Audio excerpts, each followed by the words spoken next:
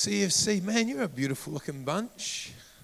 I don't know, I just really appreciate that Craig's losing his voice and empathy to me this morning. And he kind of just didn't want to come up here sounding all beautiful. So when I got up sounding husky, that you guys would kind of find that difficult. So thank you for your servant-hearted leadership, Craig. Really, really appreciate that. I do apologize for my voice. I'm in an interesting season of my journey. I'm traveling a lot and getting to share what God's put on my heart in a lot of places, but it's starting to take a toll on my voice. Plus, after a few weeks of intense travel, a cold seems to be besetting me. So please don't be distracted by that. In fact, I think it's a God conspiracy, simply so I could get up here this morning and say, CFC, the best is yet to come. So, right. Well, if we can have the ministry team come. Prophesied into your world this morning. Hey, can I just say, CFC, you should be absolutely proud of your team this week. You guys have been an incredible blessing to many. I know just from the moment I got here, as I said, a busy season of ministry, but your team started up the first night. I was lost in worship, sung too loud, couldn't manage my voice. Just simply because of the servant heart, the excellence, and just the spirit with which your team served all week was incredible. Why don't you give yourselves a hand this morning? And secondly, and for me, this is really, really important when you carry an understanding of the kingdom, is that actually great things don't just happen. They happen because great leaders happen. And I just really want to honour this morning Craig and Trinity, and in ministry world, like especially in New Zealand, it's not a particularly big country, and you bump into each other from time to time in different places. I think I bumped into Craig in Melbourne last year, was it?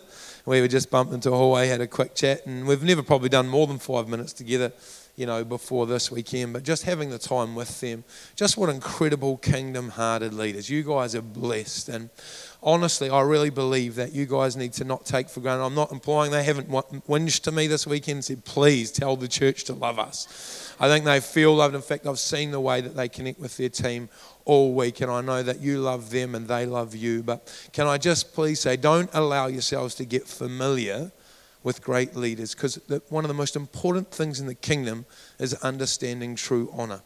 And honor is not something that just goes to leaders, it's something that goes to everyone. But you know what we become too familiar with, we fail to honor, which is simply, honor just means, I know it's got kind of twisted and contorted in Christian world sometimes, but it just simply means to give value to esteem, to appreciate, okay? And so make sure that you continue to honor them, because they need encouragement too. And they need to know that you guys love them, and just really encourage them. There's something significant in this church. There's something significant on them as leaders.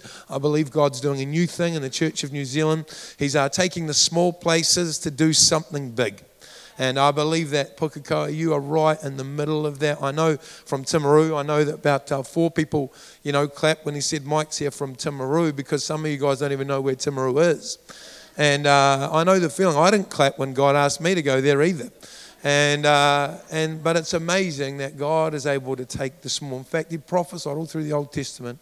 He would take the simple to shame the wise. In other words, God can take what people don't expect to do something so significant. I believe that's the call over your church. I believe that's the spirit that sits here. And I really believe we need to engage with that. We need to not wrestle all the time with, are we okay? Are we valuable? Are we significant? It's the biggest lie the enemy would bring at you, is you are not significant because you're not what the world esteems. But God's kingdom is an upside down, back to front kingdom. It doesn't work like that, what everyone else looks at. They said, oh, look at that, a baby conceived illegitimately, born in a stable. Didn't stop him changing the world. And the same is true for Pukekohe. You might be next to the most powerful city in New Zealand, but you have the most powerful God in you. And you are not secondary to the Holy Spirit that's functioning in the megachurch in Auckland. It's the very same Holy Spirit. The same Holy Spirit that raised Christ from the dead is living inside of you. The reason I say that about honor is really important. I just felt to share this with you briefly just before I kind of jump into my message, which is a simple message which will be relief to most of you that have been here all week. How many know the gospel is simple, it's just not easy? Right? We sung it this morning, death to death and life for me. I mean, you can sing it in 2 lines. but it will take you a lifetime to really work that and live that out in your own life. And one of the things that was really distinctive about the first century church was literally the way that they treated one another despite their social status. This is the heartbeat of honour. In fact, in the first century, the only place you would have ever seen the classes mixing together was in a Christian home or a Christian meeting, because you only did things for people that could do things for you. Do you know that? It was an absolute status system, an absolute class system in the Roman world in the first century when the church was birthed and born. And so the only time you would see the wealthy mixing with the poor was in a Christian's home, where they would literally invite people who could do nothing for them into their home and sacrifice to show them the love that Christ had showed them. Do you know that? This was literally a big deal. In fact, this was one of their distinctive markers in the first century, that they would literally love everyone, not because of what they did, how much they earned, what suburb they lived in, where they owned real estate, what they'd done in their past. It was simply because they realized that everyone was made in the image of God and part of the solution to what God was trying to do in the world. He was valuing them because their values were sealed at the cross. And that's why honor as a community is such an important thing and such a distinctive part of the church's unique witness. So I encourage you, make sure every time you look at someone and you see them doing something good, every time you see them loving, every time you see them serving, make sure that from your lips comes encouragement, because this is what we are here for. This is why we are different to the world. We only encourage people we thinking, in the world's eyes, you only grease up to people that can do something for you, can help you get to the next step of the ladder. But church is different. We value everyone because their value was secured at the cross. Heaven was emptied to purchase you and me, not just the important people, not just the celebrities, but everyday people like you and me who God would use. What a ridiculous idea. He would use all of us in the midst of our brokenness to be the change the world is waiting for. Amen. Hope you just caught a little bit of my heart in that moment for the church. But I got a message for you this morning that I just believe is incredibly simple, but God really did lay it on my heart as I've just been praying about this over the last day or two to share with you. And I thought I'd begin just by introducing my family to you. You're like, okay, he comes from Timaru, and we can show a map at some other stage maybe and show you where that is. But it's just south of the Bombay Hills, okay? So just south. And now we're 2.5 hours south of Christchurch, and 2 hours, right sandwiched in between Dunedin and Christchurch, and we love it there. It's a beautiful little port town, and very similar size to Port Coe. It's about 32,000 people, but God is doing something big there, and we're just grateful to be part of it. But this is my family, and my wife would have loved to have been with us this week, but she was away with me last week, and we have 4 kids. And anyone got 4 kids in the room or more? You can put your hand up if you got more. You'll know that life is far from straightforward, okay? It's relatively complex, but these are the greatest things that God has ever given me, and that's my family. That's my wife, Michelle, on the right-hand side there, on your right, and my right, because I'm facing this way as well. And in the middle there is my daughter. This was taken 2 years ago. She was 10 there. Her name's Grace. She's now 12 and 1.75 meters. So she is a very in-demand goal keep and goal defender. Right now, she's probably one of the tallest girls in Timaru, I think, and doing really, really well. And then Josiah on this side here, he is my oldest son. He's just amazing and just got an incredible heart of compassion. Stereotypical roles. Grace keeps the house in order. She's the second mum. Rules girl, everything has to be organised. If you've got a plan as a family, in fact, if I'm travelling, I need to sit down with her a week before and explain the plan to her so that she can make sure everything stays on track. And then Josiah's just the most compassionate young man you've ever met. It's like when someone cries across the playground, it's like a bat signal to him. He's just like over there, like I need to come and save the world and sit and give them a hug and tell them they're okay. Just amazing heart in him. And then I got Asher and Sophie at the bottom, and they're twins. I said, if you're a part of a conference, you would have heard me say this, but Michelle and I were in discussions. She was like, hey, we had 3 kids. She was part of a family of 3 kids. She said, hey, we should have 3 kids. It's clearly the number of the Trinity. It's the anointed number. You know, we need to have it. And I was like, I come from a family of 2 kids, and 2 is just fine. We're busy. We're traveling. While we were having this discussion over a period of months, we found out we were having 4. And so God won, okay? So that argument. And so that's our twins, Asher and Sophie at the bottom. boy and a girl, absolute blessing to our lives. And at the time we found out, we thought, what on earth are we going to do with them? And now we wonder what on earth we would do without them. And so isn't family just an incredible blessing? And we're just so grateful for them. We love them to bits. And so I just thought I'd give you just a glimpse of, who's in my world. And they're just absolutely incredible. Hey, my daughter Grace there, we've got a 100-year-old villa on a hill in Timaru. That's what we bought when we moved there about 10 years ago. And it's just an old, you've probably got plenty of them around here. Have you ever got old villas around here? Yeah, plenty of them. So it's on top of a hill. So when we have earthquakes 2 hours down the road, you can pretty much surf in our kitchen. It's like, it was amazing, the second big earthquake in Christchurch, we're in the kitchen, we're literally standing like this and the whole house is rocking on its piles because there's no concrete foundation or anything like that. It's pretty crazy. But we've got 3. When we bought the house, we had moved down to ministry. We were just about, in fact, our second Josiah was only 2 weeks old. We bought this house, 3 bedrooms inside, and it's got a garage outside that had been converted into 2 bedrooms. And so we thought, this is great for us. It'll allow us to me to have an office outside, plus a guest room for family when they come and visit, because we left family behind in Christchurch. And we thought, this is going to be great for us. But now, of course, we have 4 kids, and so we were kind of getting cramped for space. And we kind of thought, what would be a great solution? Now, the room that is outside, the garage is about 3 meters from the corner of my bedroom.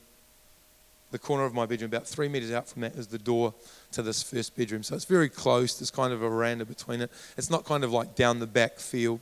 But we kind of said to Grace, hey, Grace, how would you feel about having your own space? She likes to have her own space. She loves her sister, who's 4 years younger than her, but they can't spend more than about 2 hours together without killing each other. Anyone know what I'm talking about? And we said, it'd be great for you to have your own space. And so we went and kind of made that work. And we gave her a doorbell that she could hit at any time. She goes, because she's someone that because she likes to be organised, she does get a bit anxious at times. And so she's kind of like, well, Dad, what if, someone was to, come and what would happen? I said, if you feel scared at any time, you just hit this button. And it's a button for a doorbell, and the other end of the doorbell is right by my head in my room. And so I said, anytime you're scared, you just lean over and you just hit that button. It goes ding dong right in my ear, right by my pillow.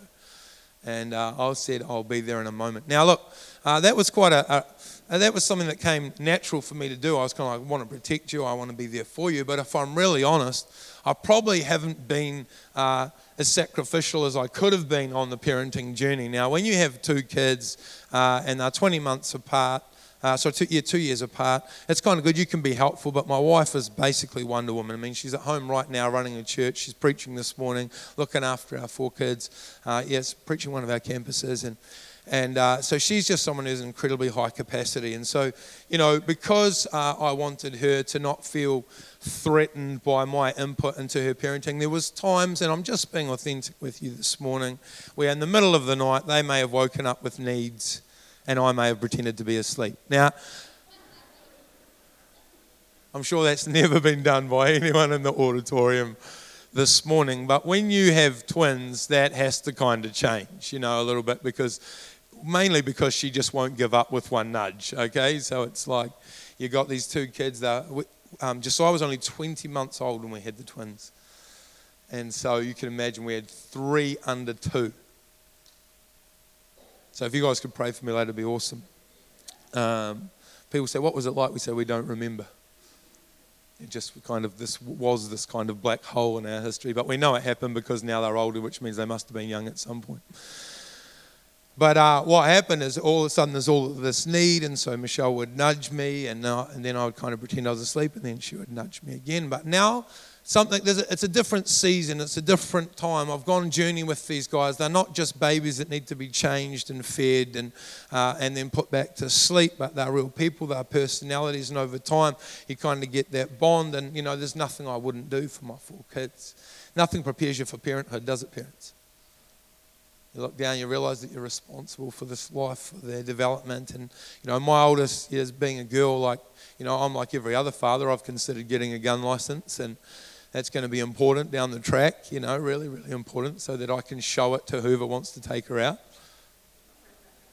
I'm licensed to use one of these. And if that doesn't work, I'll have to mount it above the fireplace, the weapon. But we go on this journey. She goes out to this room and she's got this alarm bell. And so she's out there for about a week and nothing much happens. And are you okay? And we put lights out, sensor lights out, all of that stuff there, because if she wants to get up in the night and go to the toilet, there's about a 5-meter walk she has to do to get directly into a toilet. It has an external door there. And here I am, fast asleep. And a week in, the bell goes, ding dong. It's in my ear, and I hear it, it feels like time goes into slow motion. Here I am, this guy that could not be woken for the previous 10 years in the middle of the night. But now I am in my bed. One of the places I love the most. Does anyone else love their bed this morning? I often reflect on my own childhood, and I think there's a couple of things I know now which I wish I'd known then. I think I would have enjoyed my childhood so much more. One is, bed is not a bad thing. The amount of energy I wasted fighting my parents about going to bed. Now, if someone would only send me to bed early, I honestly would be far more diligent in the execution of those instructions. I love my bed. My bed is one of my wonderful happy places. Can I get a witness this morning? The second is time out. I wish someone would send me to a quiet corner for the amount of minutes of my age. I'm happy to take 37 minutes anytime you want. Anyway, give me 37 minutes of quiet with no responsibility, just myself to think, just to have some quiet space. Remember, I live with 4 children. If I get quiet 37 minutes with no agenda, I'd think I was in heaven. That's what the new heavens and new earth is going to be like, people. And I wish I had appreciated it earlier and not complained about 5 or 8 or 10 minutes, but I'd just hang out for someone to give me 37 minutes in a quiet room. Right? We get some perspective now. So I love my bed. But this bell's rung now. This bell's gone, and all of a sudden it's like, man, someone I care for could be in trouble. My daughter, my 12-year-old, the one that I love so deeply, the one that I invest in, she could be in trouble. Someone might be going after her.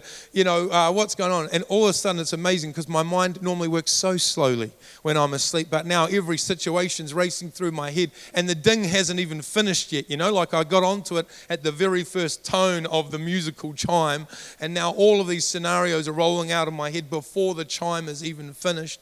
And I sit up and I throw the bedclothes off. This is costing me, people, my comfort. I get out, I'm ripping on my robe, I'm putting it on, like not even doing it up properly, so it's probably not totally appropriate.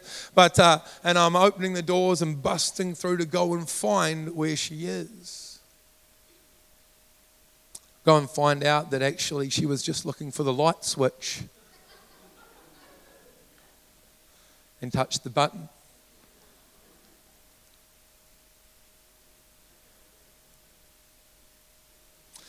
Why don't you jump in your Bibles to 2 Corinthians?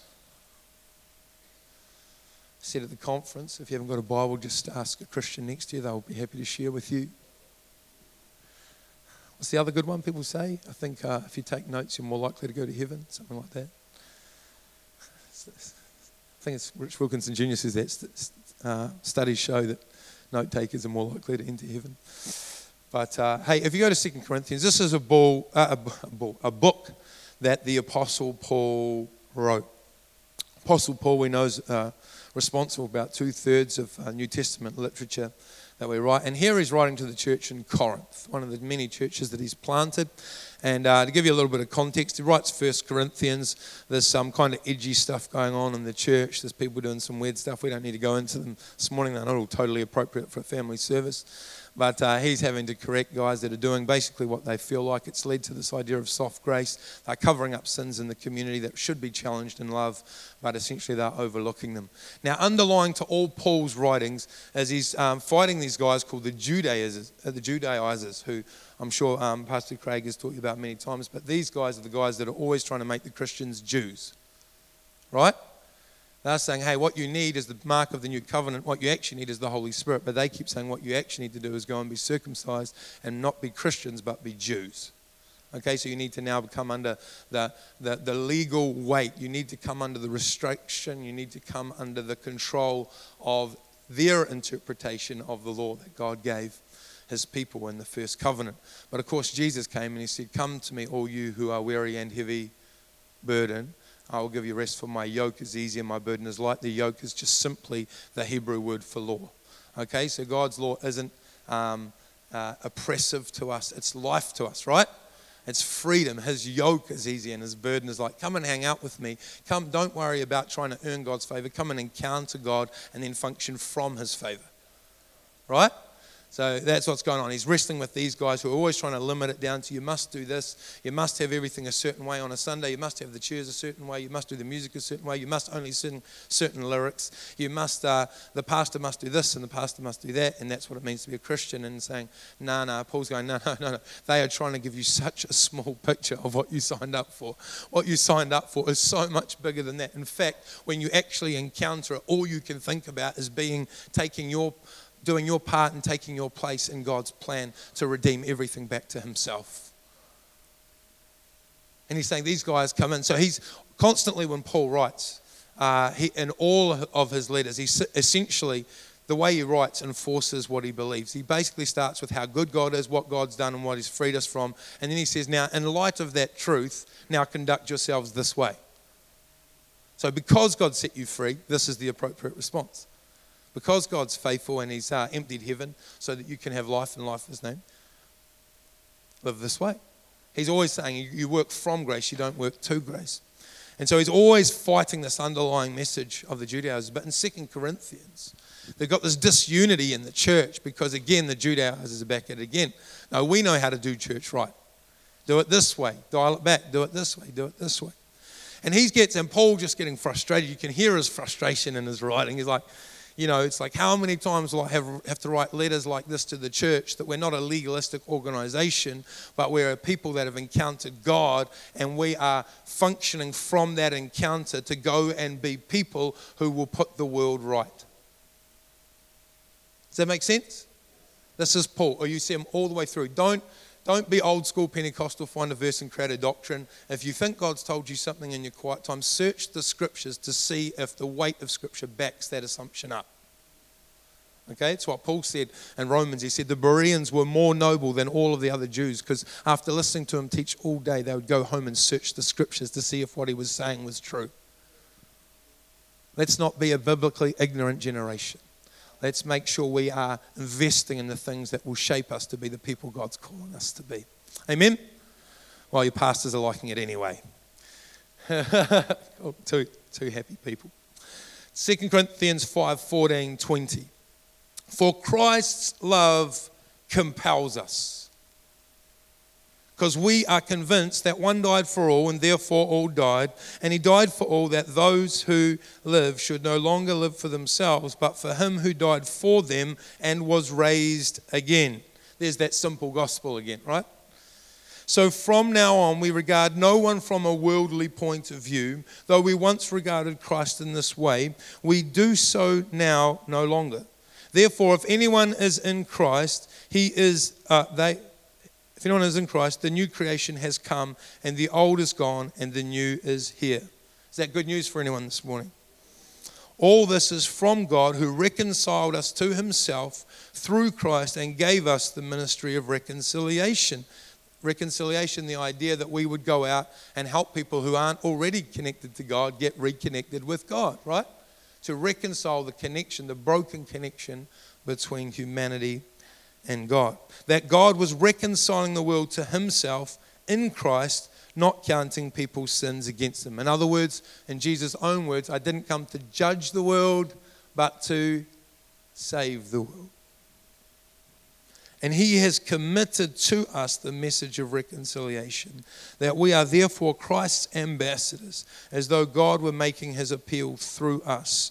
We implore you on Christ's behalf, be reconciled to God.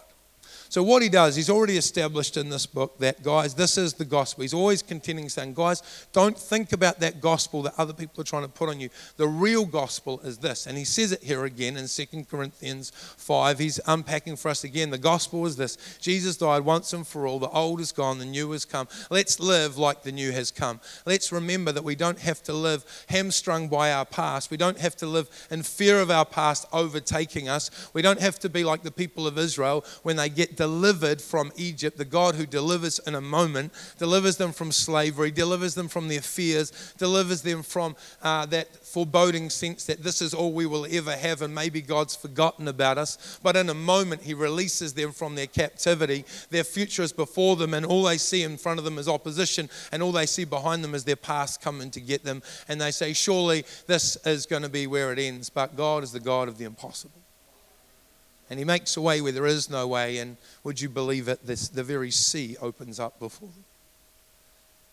And God delivers them from their past. Aren't you glad the old is gone and the new has come? Did you know that's what Passover's about? Every time the Jewish people would meet in Passover, they would remember the deliverance of Israel. But they wouldn't just remember, they would look forward to a time when God would come and vanquish all of their enemies. They just hoped it was Rome. We know it was sin. Jesus would come and perform the fulfillment. A second Exodus would take place. And we would be truly free once again. Is anyone pleased? The old is gone and the new has come. It's a new day. Jesus was resurrected on the 8th day, the day of new beginnings. The world had been refounded. The world had changed, but nobody knew about it yet. But we are in that new day. And that's what he's saying, guys, don't be controlled by your past. Don't let your past determine your future. The old is gone, the new has come. So don't worry about living in the fear of your past, but embrace your role in the future, and let's get on with this job God's given us. You don't need to worry about shame anymore. God has taken that away. I don't know if anyone's been listening to it lately, but I'm loving the Hillsong song, So Will I. 100 billion. Has anyone heard it? You left the grave behind you, so will I. And as you speak, 100 billion failures disappear. You lost your life so I could find it here. You left the grave behind you, so will I. We need to get that, guys. We need to not be living in the oppression and the captivity of our past, but we need to move into the fullness of what God's given us. When we do that, we'll become the church, not that's got a group of guilty feeling people with a Christian name badge on them, but we'll actually embrace the reason God has put us here, to be the salt and light, to be the change. And he says this, he goes, guys, so don't worry about your past. That's behind you now. Christ has dealt with that at the cross. That was his cost for your freedom. And so now use your freedom faithfully. This is a tone of Paul's writings. He's like, guys, come on, don't let the freedom that you have in Christ be of disadvantage to anyone else. In fact, your freedom should be an advantage to everybody else. You have the opportunity now with the fresh empowerment to go and serve the world that Christ died for.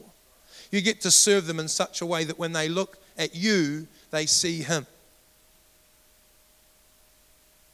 Is that right? Is that the church? People would look at us and give glory to our Father in heaven. That we would be that living representation. He's like, you guys are ambassadors. So don't rest, just put that past behind you and start becoming who God called you to be. Not perfect, but be changed. Be someone who focuses on who God's called you to be. Don't listen to the identity that the past would try and put on you. You're a new creation. You're now someone who's been called into the service of the Most High King. Who's paid your debt.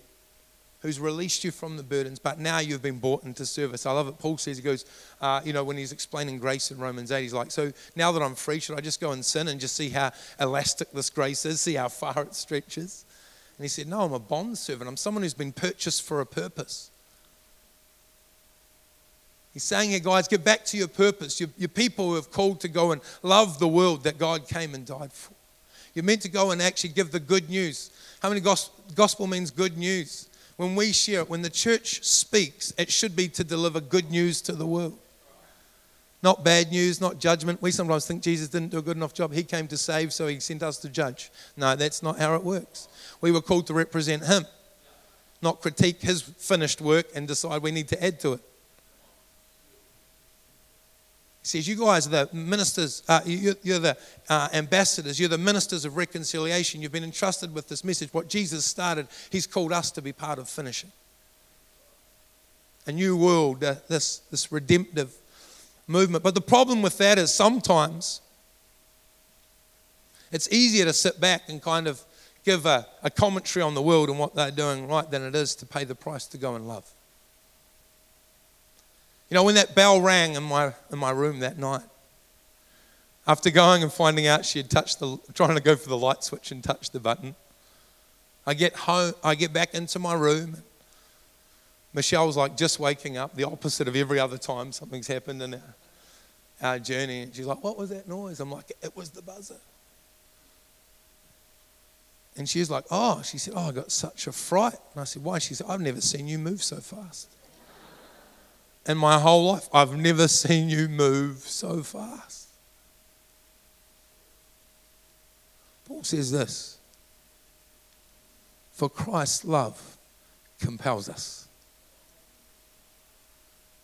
See, love isn't a concept, it's not an idea, it's an action. Love is not something we aspire to, it's something we do.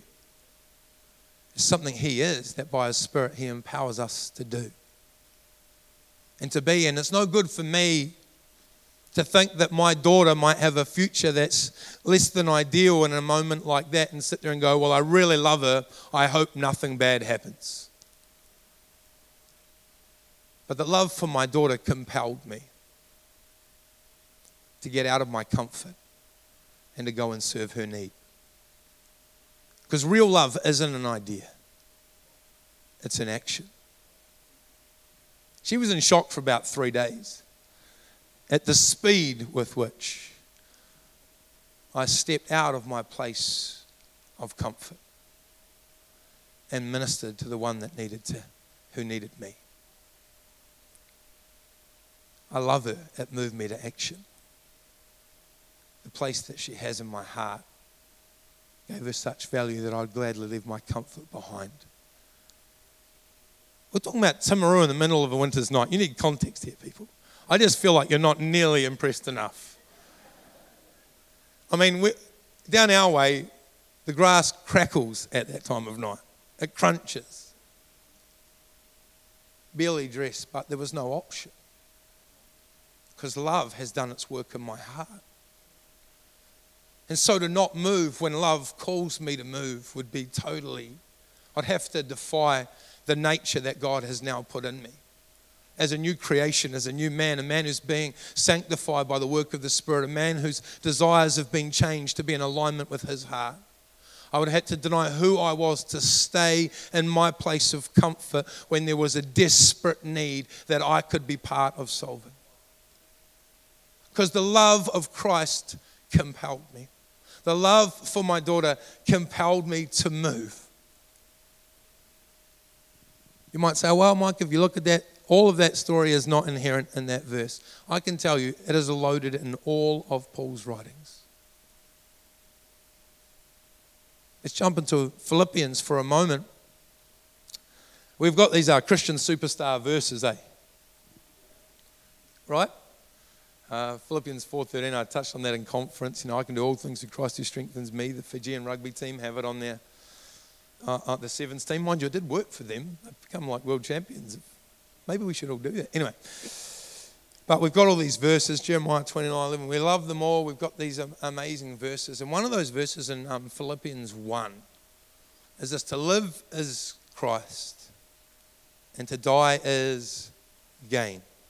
And you kind of it looks awesome on your wall or on a Facebook post or whatever, but I wonder if we really understand what's going on in this moment. You see, he's trying to resolve a unity issue in the Philippian church, and the way that he resolves it is with his example.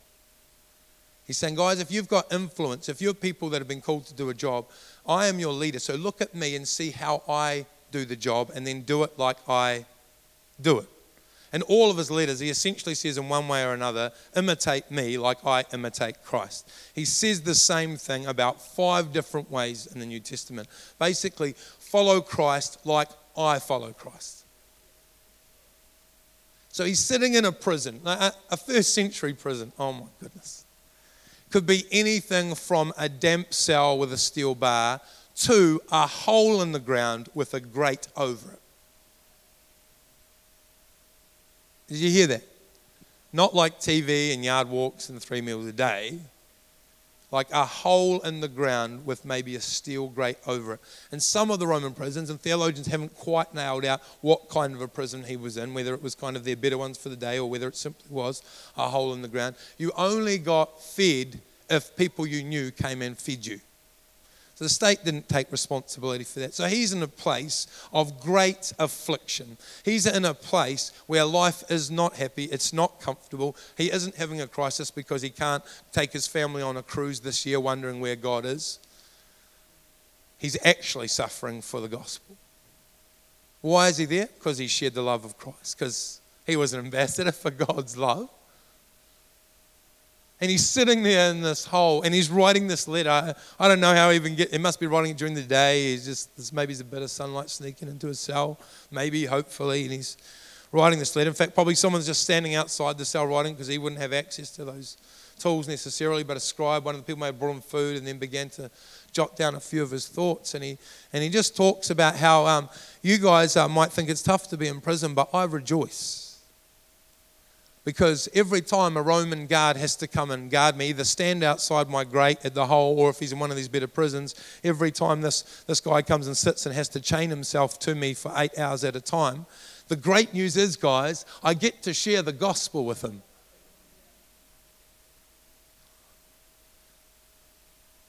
Some of you guys are thinking that's nuts, I totally agree with you. I'm not there yet. God's doing his work in me. He hasn't finished yet because I still don't think that's my idea of a good time. And he's like, guys, celebrate with me.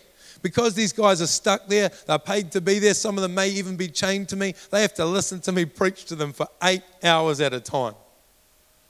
And he said, because of this affliction, the kingdom of God is advancing. So don't feel sad for me, but be excited that the job God's given me, I am fulfilling for his glory and for his kingdom. That's crazy, eh?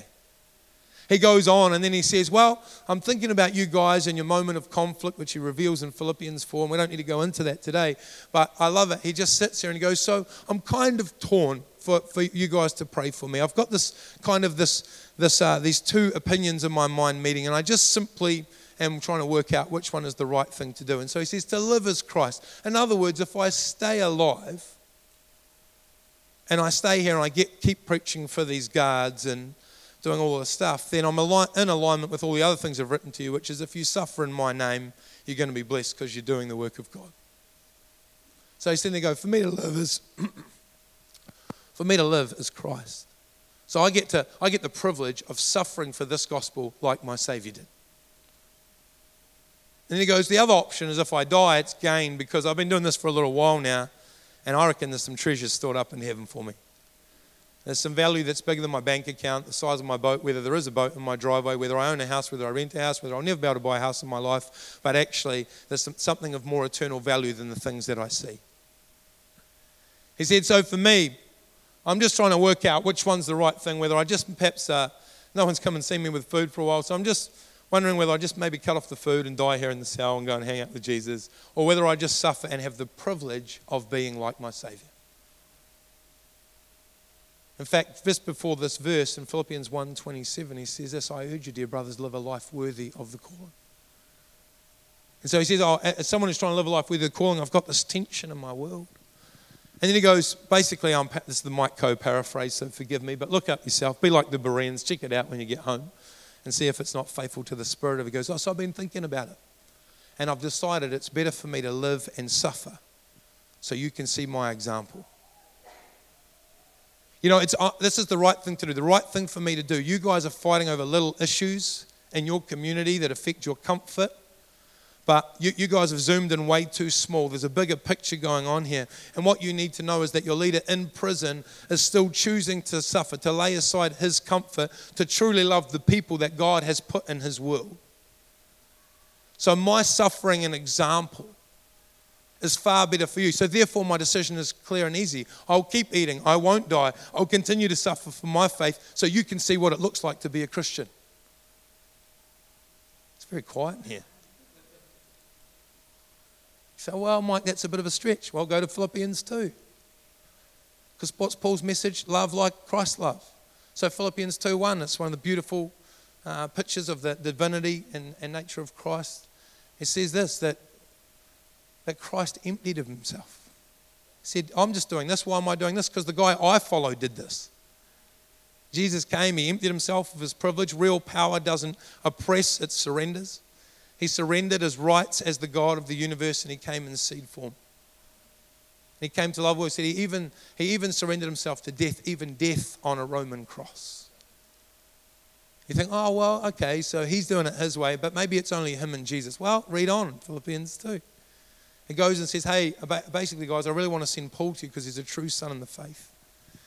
I've been trying to get him to come and see you guys and encourage you, but he's such a pain. He just keeps loving me. He keeps turning up, see if I'm all right. Keeps turning up, and I want to send him to you because he's a real leader. He's someone that's more interested in your welfare than his own. So now we've got Paul, now we've got Jesus, now we've got Timothy. And he's saying these guys actually get the gospel because they understand that the gospel isn't for them. The gospel in them is for others. So where he says in 2 Corinthians 5, the love of Christ compels me, we see all through Paul's writings to the church. So when he's saying it's better for me to suffer than to die, he's saying this is love that moves me to action. When he says, oh, by the way, Jesus did the same, he's saying it's love that moved Jesus to action.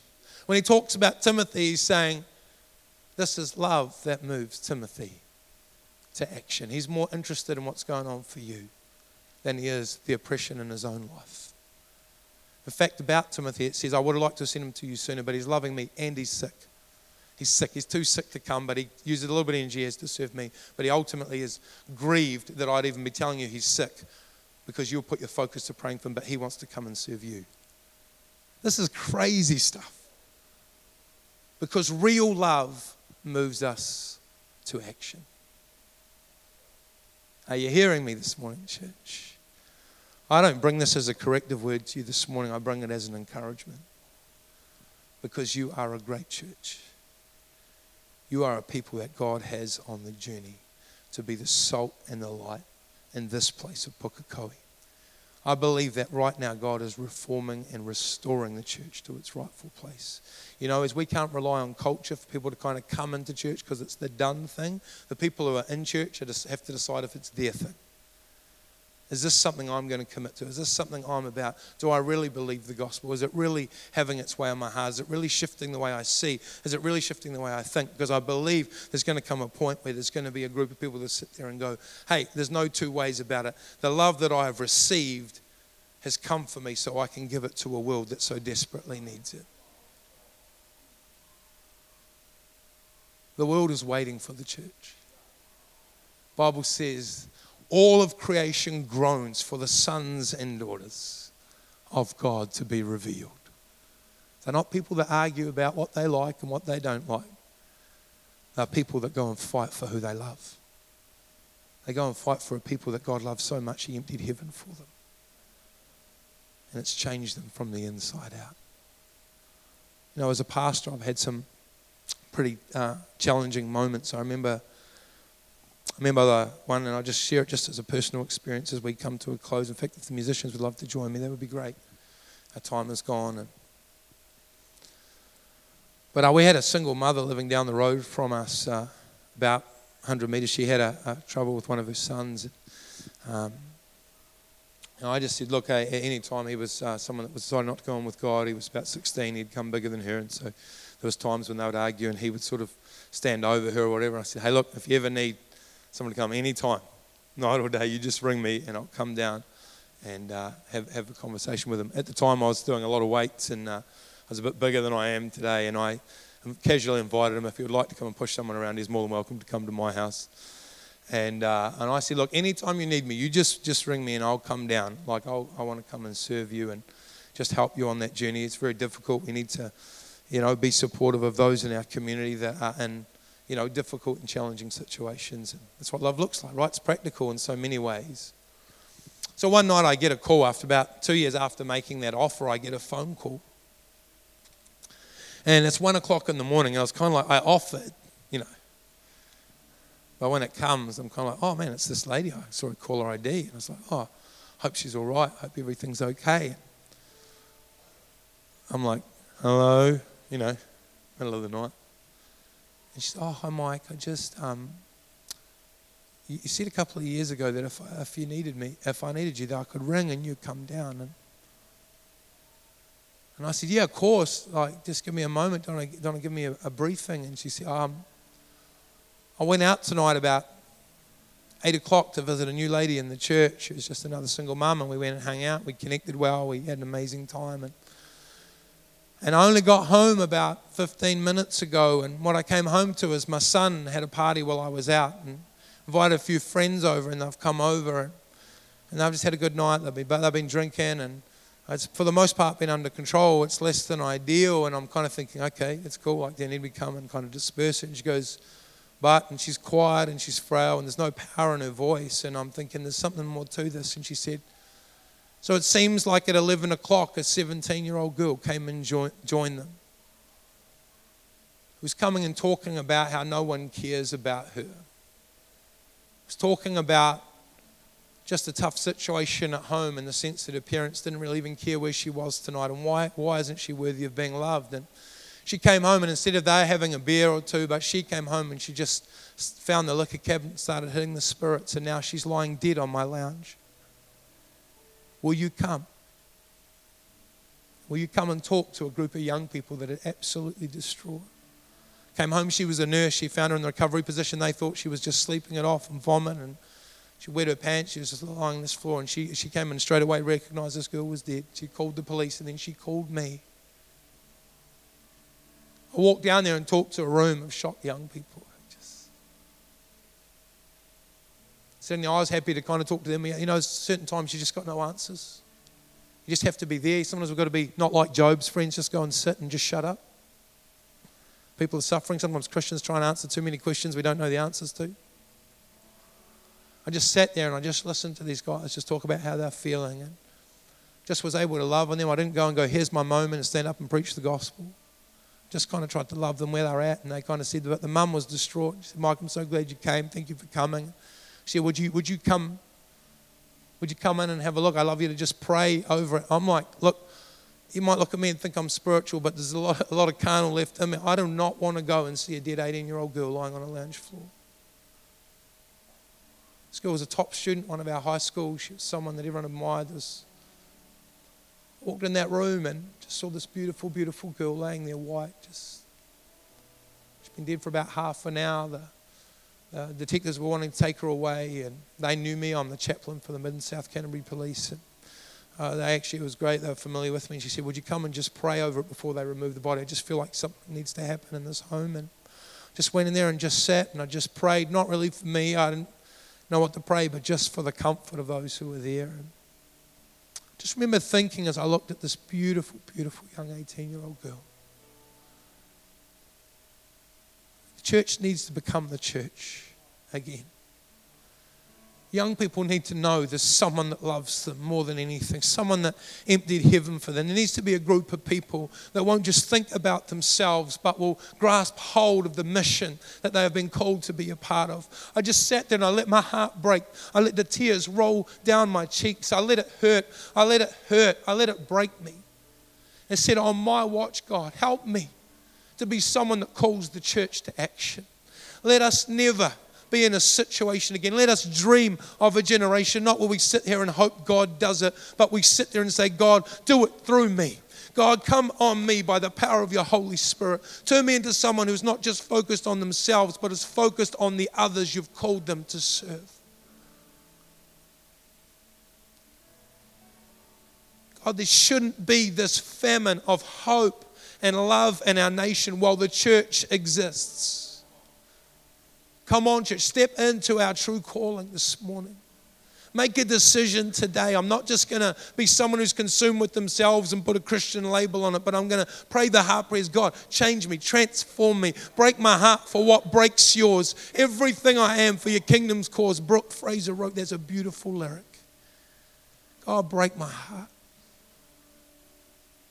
God, let me be moved by the brokenness around me. Every time Jesus was ministering in the Gospels, it's like, disciples like, let's go and do this thing. And it's like, there's these little one-liners like God's heart broke for the people. He looked at them and he loved them like He looked and loved him like the rich young man, and he just is gutted at the brokenness in this man's life. He looks out at the 5,000 and he said, they're like sheep without a shepherd.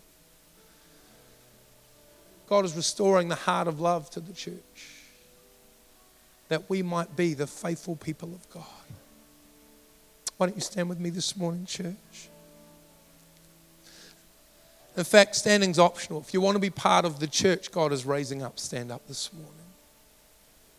If you want to be a church that just doesn't want to play church, and I know you're not that church, but come on, let's make a fresh decision in our spirit this morning. God's purchased us for a purpose. When He called Abraham, He said, I'm not going to bless you so you can talk about how awesome you are forever. I'm going to bless you to be a blessing. In fact, all the nations of the world are going to be blessed because I've blessed you. Guys, we are the heirs of that promise today. We have been blessed, and the world is waiting for the blessing not to just flow to us, but to flow through us to them, to the dry places, that they may again have life, have hope, and be fruitful. Come on, why don't we reach out to God this morning, church? Lord, we're hungry for you. God, we need you. God, we don't want to be people who are stuck in ourselves. We don't want to be people that are shaped more by the world than we are the Spirit of God. In a world that worships itself, worships its desire for status, for more, for wealth. But God, we are people who are driven by love. We know that money is not the most important thing in the world, but people are. Lord God, it's the world you came to save. God, as your agents, as your ambassadors this morning, God, we don't take that role lightly, but Lord, we remind ourselves afresh that this is the very purpose for which you have called us. God, we are a church on mission. I thank you for every surrendered heart in this auditorium.